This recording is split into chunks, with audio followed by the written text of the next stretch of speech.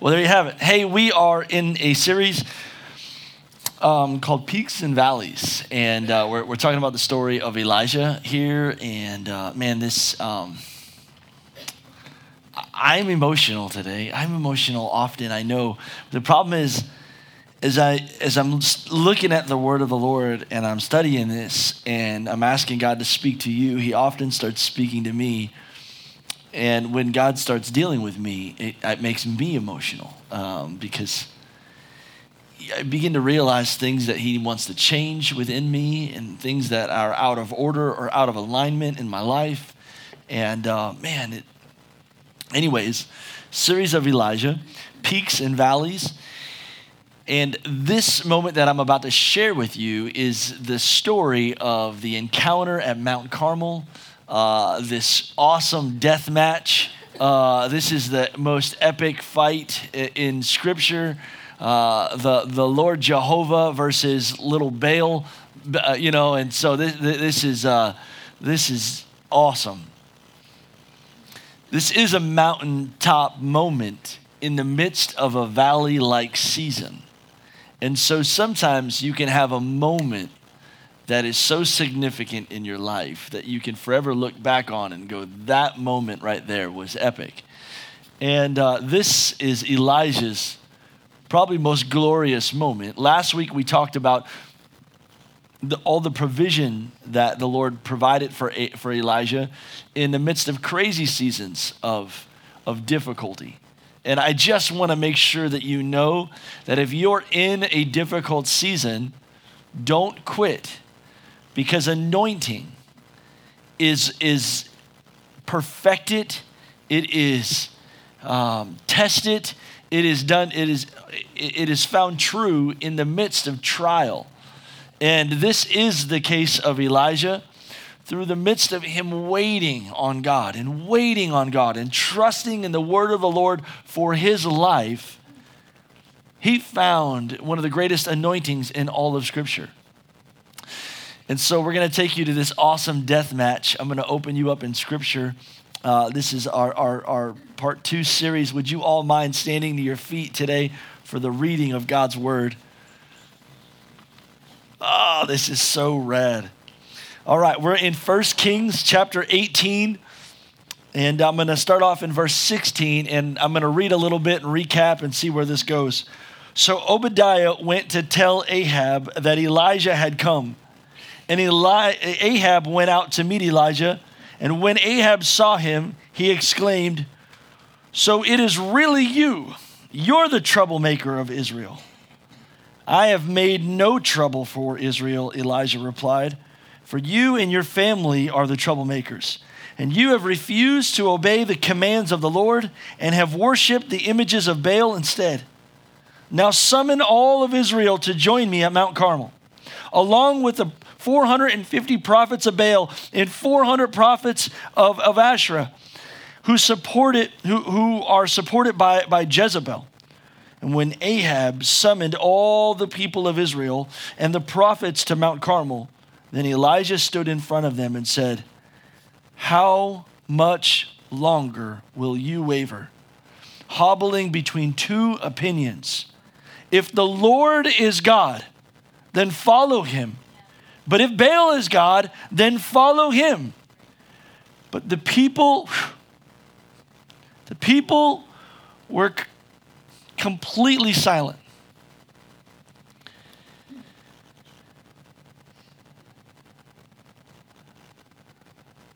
Jesus, would you help? Amen. Y'all can have a seat.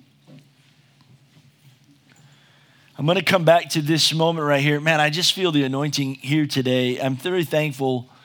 If you're new to our church, the hope of our church is to make disciples of Jesus, meaning we don't want to look more like America's church. We really just want to look like Jesus. So the things that we see as we read about the life of Christ, he is the goal, not anything else. And so, yeah. I'm going to keep reading just for a second so you understand this, what the standoff really was and what it looked like here in 1 Kings. Verse 22, then Elijah said to them, "I am the only prophet of the Lord who is left. But Baal has 450 prophets. Now bring me 2 bulls. The prophets of Baal may choose whichever one that they wish and cut it into pieces and lay it on the wood of their altar without setting fire to it. And I will prepare the other bull and lay it on wood on the altar but not set it on fire. And we'll call on the name of your God, and I will call on the name of the Lord. And the God who answers by setting fire to the wood is the true God. And all the people agreed. You understand what's going on here? This is a death match like you've never seen before. And I got to tell you, he's still the God that answers by fire. I don't know what you know or what you don't know, but let me just set fire to any bad theology. God still does miracles. There is nothing that he can't do. There's nothing that he won't do to display his glory. He loves you. He wants to move in your life, and he wants you to know there is only one God. And there is no one like him. There was no one close to him. There was no one that compares. Whew. This is one man taking on 850. This is awesome.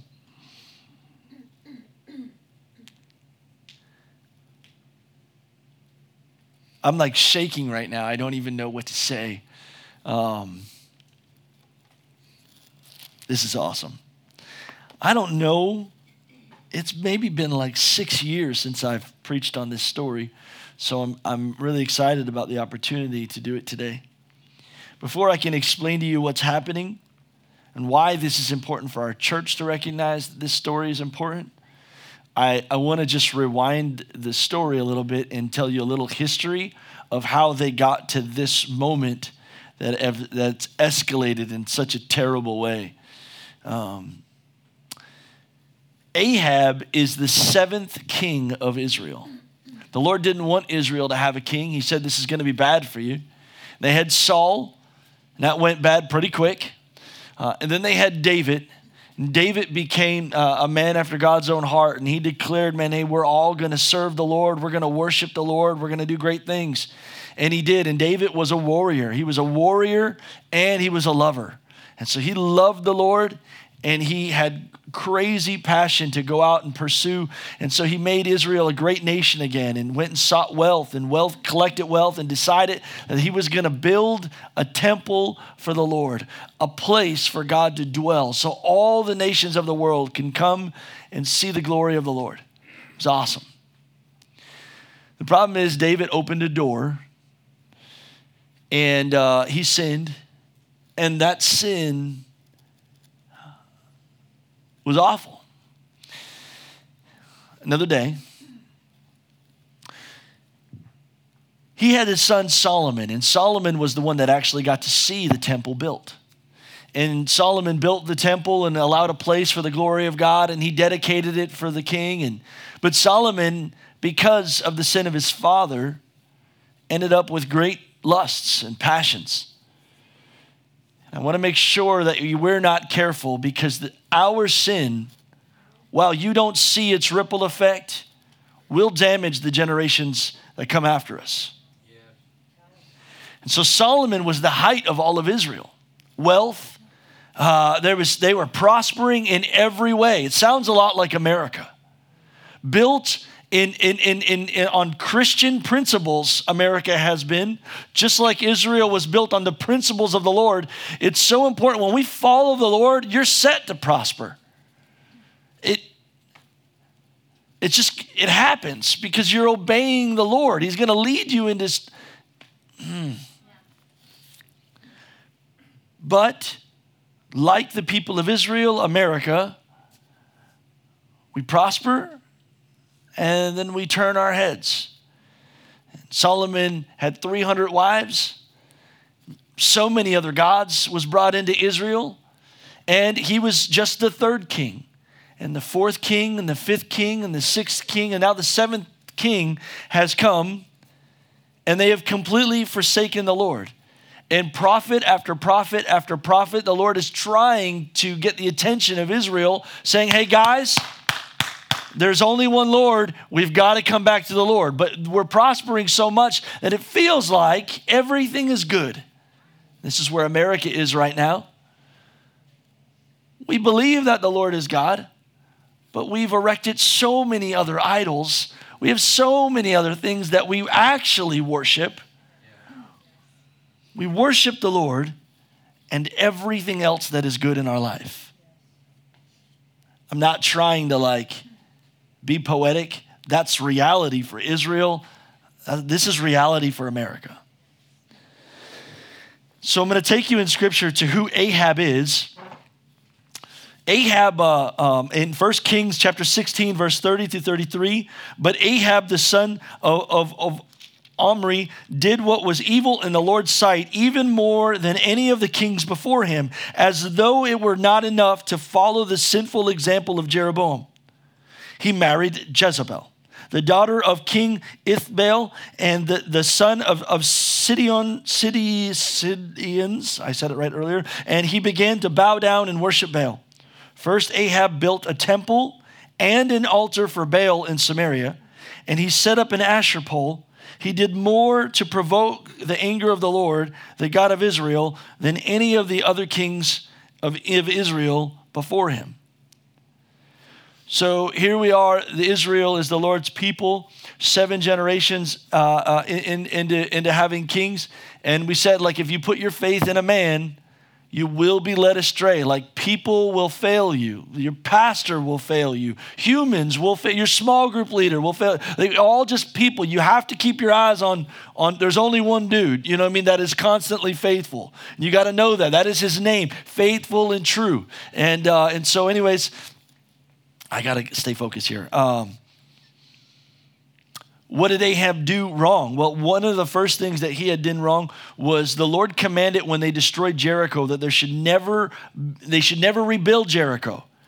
Ahab set out to rebuild Jericho and build temples there and idols there. And the Lord hated that. And so now here we have Ahab and his wife who are building other temples. And what they're doing is Jezebel is seeking and she's killing prophets of the Lord everywhere in an attempt to try to woo the Israelites over to become Baal worshipers in an attempt to convert Israelites to become Baal worshipers. You understand? And so she's striking fear on people so that they don't speak up, and then building temples and poles and all these other things so that people say, this is the God that we worship, as they're all prospering. Let me take you to the other guy.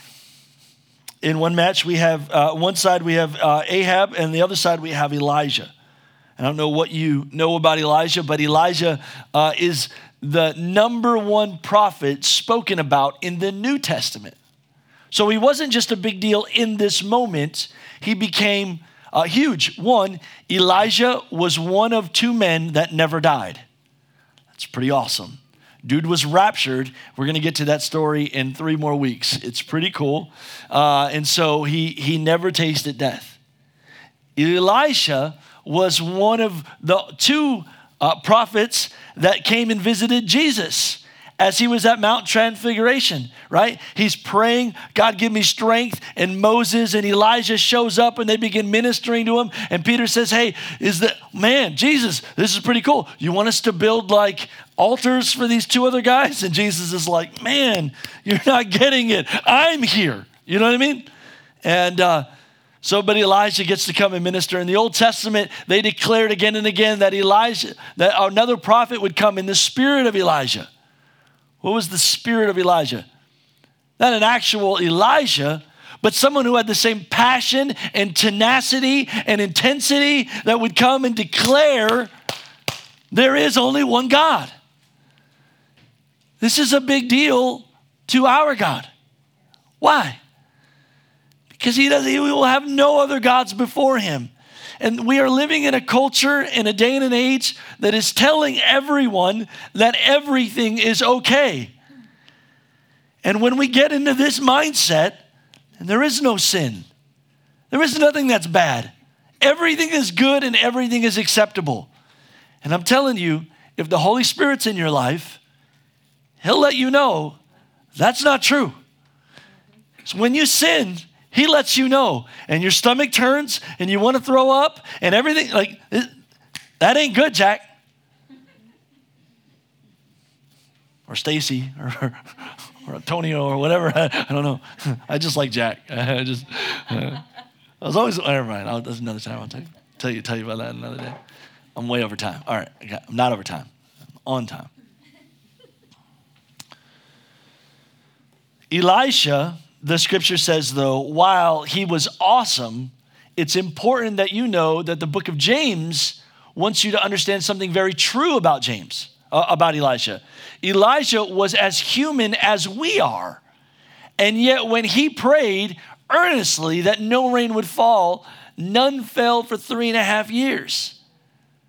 So then when he prayed again, the sky sent down rain and the earth began to yield its crops. Why is that important? Because James is trying to let you know that Elisha had this crazy faith and did all these things, but he's just as human as you and I. Because if we're not careful, we can do what Peter did and put Elijah up on a pedestal. And while they are people, forerunners that have gone before us and great examples of the faith, it's important that you understand there's only one that we're trying to be like, and that's Jesus. Does that make sense? Elijah's awesome, but he's just as human as you and I. And so if he's human and can believe God for crazy, awesome, powerful things, why not us? I think we live in a day and age where people need to know truth. So, in one corner, we have this guy who has definitely 100% angered the Lord. And what we find in Elijah is that his anointing grew out of obedience for the Lord through long seasons of suckiness. We talked about it last week. No food, no shelter, no water, just sitting by the brook, trusting on God, being fed leftovers by ravens. First of all, backwash, right? Gross. Second of all, like, can I get Applebee's or like a Starbucks or like something? And like after a long period of waiting, many of us begin to question. And Elijah just stayed obedient. I know many of you are in seasons of difficulty. And if you're not careful, you can focus on the difficulty rather than the solution. Our eyes are on him. And the only thing that matters is that we obey what the Lord is telling us to do. It's not about your feelings. It's not about your comfort. It's not about it's good preaching right there. Okay, so let me give you the backdrop then. So that was the history. This is what's setting the stage in this awesome bout we're about to have. I don't actually have notes, so I don't know why I'm looking at them, but I'm looking for something to distract myself. None of this really makes sense. Okay, we're going to read this verse, 1 Kings chapter 17, verse 1. This is the first time that Elijah and Ahab met. And we read this last week. Now Elijah, who was from Tishbe in Galilee, told King Ahab, as surely as the Lord God of Israel lives, the God I serve, there will be no dew or rain during the next few years until I give word.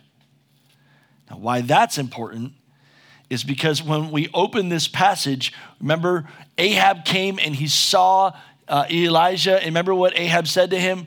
There's the troublemaker. Okay, I'm going to come back to that right now. Just give me one more second. Let me read one more verse. In 1 Kings chapter 18, verses 1 and 2, later on, in the 3rd year of the drought, the Lord said to Elijah, go and present yourself to King Ahab and tell him that I will soon send rain. So Elijah went to appear before Ahab, and meanwhile, the famine had become very severe in Samaria. So let me break it down to you what a severe drought looks like. You know, they've been having one in California for the last several years. And they have technology that can actually pump water out of the ground and still have crop and still have food and still have, like, rewind it back 4,000 years, none of that technology is going down. So when there's a drought and there's no rain, all of the prosperity of Israel has plummeted. People are losing crops, animals are dying, people are without water, there is fighting, bickering, theft, the economy is tanking, and people are turning on themselves. And when these things happen, you know who they blame? The king. So all of these problems are showing up at the king's front door every day. And this guy stole my crop, and this guy stole my animal, and this guy is trying to take my land, and hey, solve this. And he knows it's all because this guy Elijah came to him and said, till you turn to the Lord, Jack, ain't no water coming to this land. I just need you to know. Let me also help with some bad theology. There's nothing that God won't do to move in your life again. He wants you regardless of the cost. What it took to get me was a whole lot of tragedy. Car accidents, I lost friends. I almost tasted death more times than I can count. And I just want you to know it's all worth it for my heart to be baptized.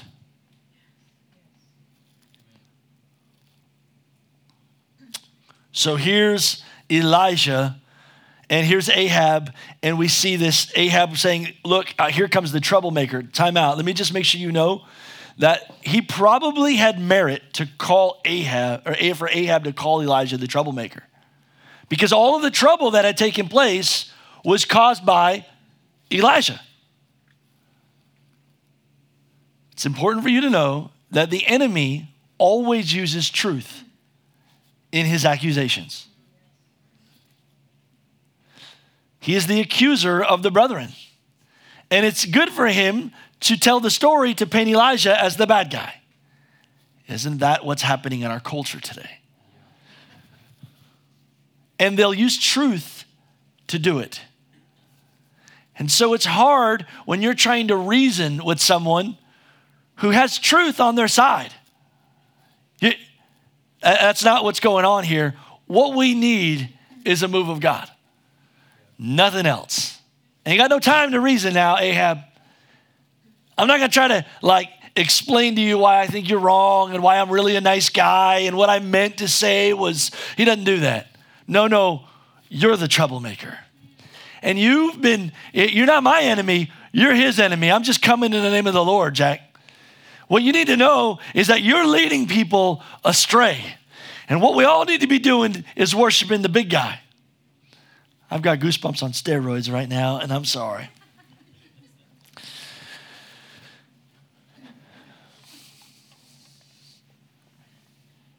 I love this story. I love this fight. But the problem that Elijah has is when he comes to Ahab and he looks at the people and they get all of the people together and he's really trying to get their attention. And he says, look, how long will you worship two gods? How long will you stand between the Lord and all of the other options and think that this is okay? It's not okay. There is only one creator. There is only one whom we will give account in the day of judgment. There is only one that we will bow our knee to. What other opinion matters? Nothing. This is a terrifying day in the midst of a long valley for Israel. This is a moment, a mountaintop moment. And a mountaintop moment for me is a moment of clarity. It's an awakening. It's a moment where I have perspective. In Scripture, this is where the Lord meets his people. And I have had many mountaintop experiences. Sometimes it's on the ocean. Sometimes, but it's just a moment where I get away and I understand truth. I pray mountaintop experiences for the people of God. But you can't live on the mountaintop.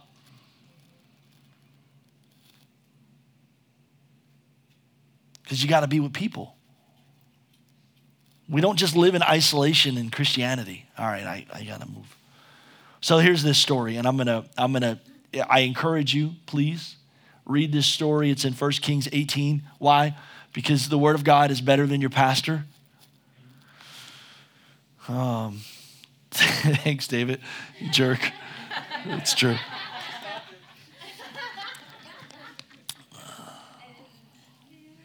So here's the war that goes down, and I'm just going to kind of give you my version of it. Elijah says he's got these 450 prophets of Baal and 400 prophets of Asherah, and he says, hey, man, look, let's do this. You call on your God, I'll call on mine.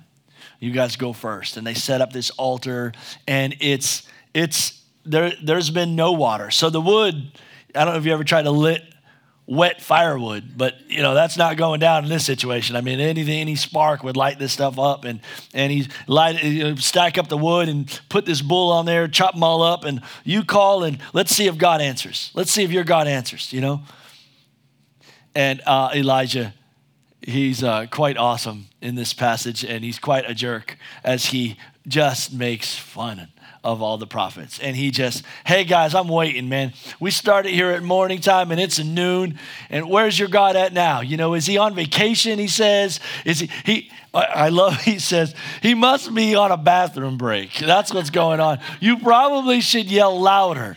And they're dancing, and the scripture says they're cutting themselves.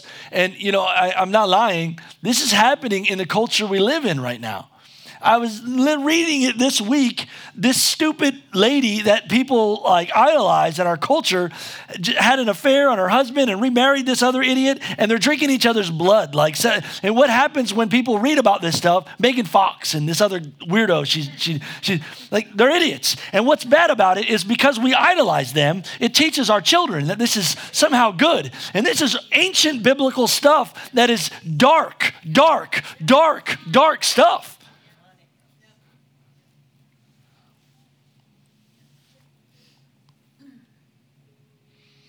So Elisha begins to call on the Lord. And let me just stop. Why I think this story is important is not because it's an awesome story, but because our lives are supposed to look like not comfortable. What in our life needs God to move in our life? Is there anyone in our life that if God didn't show up tomorrow, we just so comfortable. Everything is so daggone easy.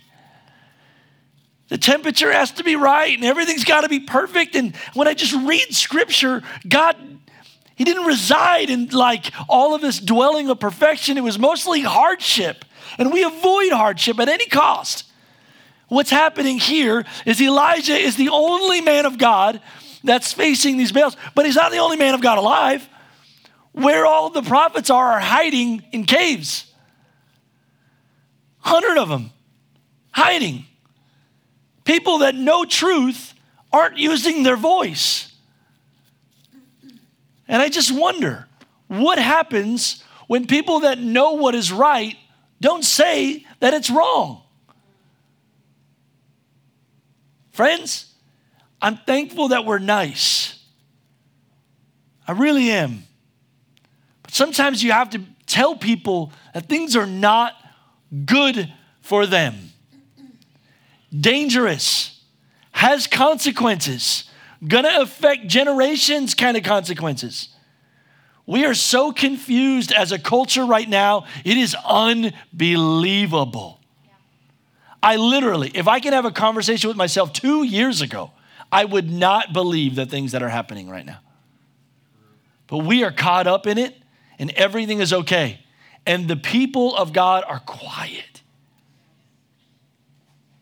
And this is why Elijah was awesome. Because he wouldn't shut up. And he was willing to put himself in a position where he believed that he is the God who will do what he says he will do. I challenge you to put God to the test in your life. This sounds crazy. Pastor, why would you say something like that? Well, the Lord says, dare me in the area of finances. See if I won't come through. Put me to the test. Listen, in your life, God wants to move in your life. What made Elijah so powerful, though, was that he obeyed God for such a long period of time that he's seen God perform small, minute miracle after miracle after miracle after miracle after miracle. He was fed by ravens every day. God, I know you're going to come through because here comes another bird. I'm starving, and he's got a T-bone steak. When you see God provide from you in situations that it's not possible, you begin to know that you know that you know that you know he's going to come through. But we don't know how to live our life in such a way that our life needs God to move. And unbelievers need to know that you're living uncomfortable. Listen, church, don't be afraid to share your hardship with unbelievers. I think we get to a point where we have to smile and pretend like everything is so good because we don't want to tell people of well, this is really what's going on. Imagine if Elijah didn't tell people about life at the brook and all the hardship that I had to walk through. And people would just think that everything is rainbows and ponies with the Lord.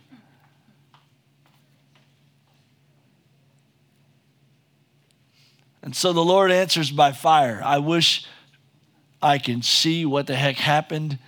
The realist inside me tries to calculate what are the odds of a meteor, literally just crashing down and it'd be awesome, man. I don't know what fire from heaven looks like. Some giant catapult, that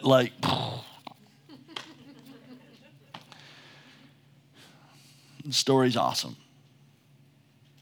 But it's not designed to be a story. It's designed, the Word of God is designed to bring us to a point that illuminates what's happening in our culture. And culture would say, we used to be a Christian nation, and now we worship anything. The topic moves daily to a new point to distract us from truth. The truth is, we all need to get our prayer lives in order. We all need to get our worship straight. We all need to make sure that there's repentance in our life for sin that we have doled down to make us feel better about ourselves. Sin is not okay. Not in your pastor's life. And yet, I don't understand where we are culturally, because if you knew where I'm at, you would have a problem with sin that you find in me. But you're okay with it in your life. And we hold each other to these weird standards. And I just want you to know the only standard that's real is the one it's this standard right here being pressed against you. This standard that's being pressed against me.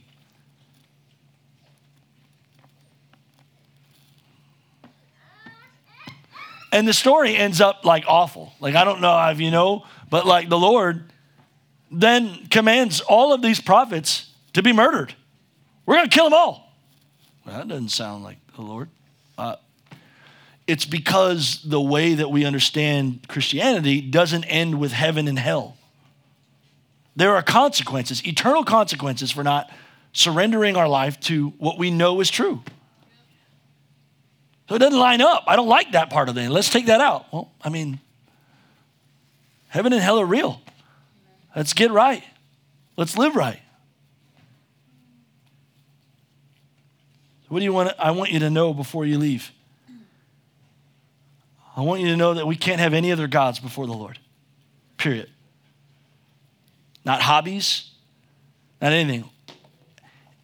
If our hobbies and the things that we're passionate about are video games and TVs and things, if we spend more time doing that than we care about, they're idols. It is idol worship. We don't call it that because its name is Samsung and it's, but we're setting up Samsung in everyone's house, and we put them right in the best place of our homes.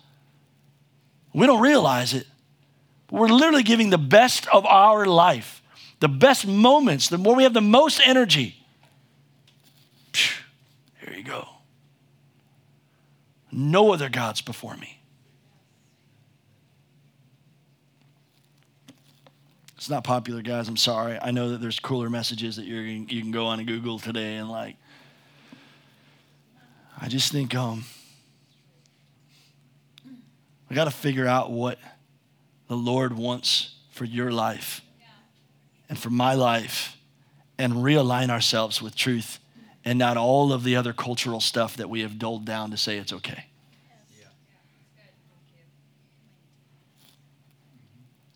What's wrong is wrong. And I have things that I don't like that I think is culturally bad. But that's why you have to have a relationship with the Word of God and not just your pastor. Because if you only tune into this week's sermon, you're only going to hear my version of what's bad. When you tune into the Word of God, it speaks to you and realigns your life.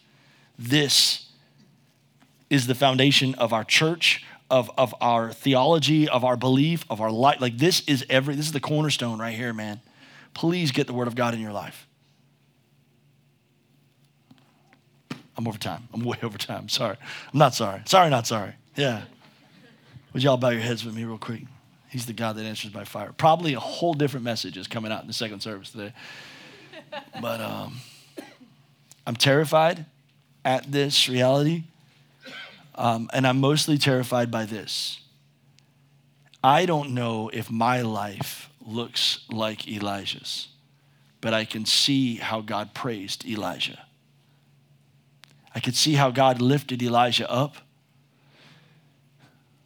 And I don't know if my life screams, this is truth, like Elijah did. And I don't know if my life screams, God will answer by fire, like Elijah did. And I don't know if my life has faith like Elijah did. But I know that as I think about the culture of heaven, it valued the culture that Elijah had in his life. And so I pray over us right now that we find out how to love the Lord again, how to obey the Lord again, how to be bold again, how to have courage again, how to have faith again, how to repent again. I pray that some of these things become part of the culture and the DNA of this family church. Repentance and boldness and love and passion and obedience in the midst of crazy valleys, awesome mountaintop experiences. Here's what the Lord wanted me to tell you. That it's your life that's supposed to be on the altar. And you will experience the fire of God when you lay your life down.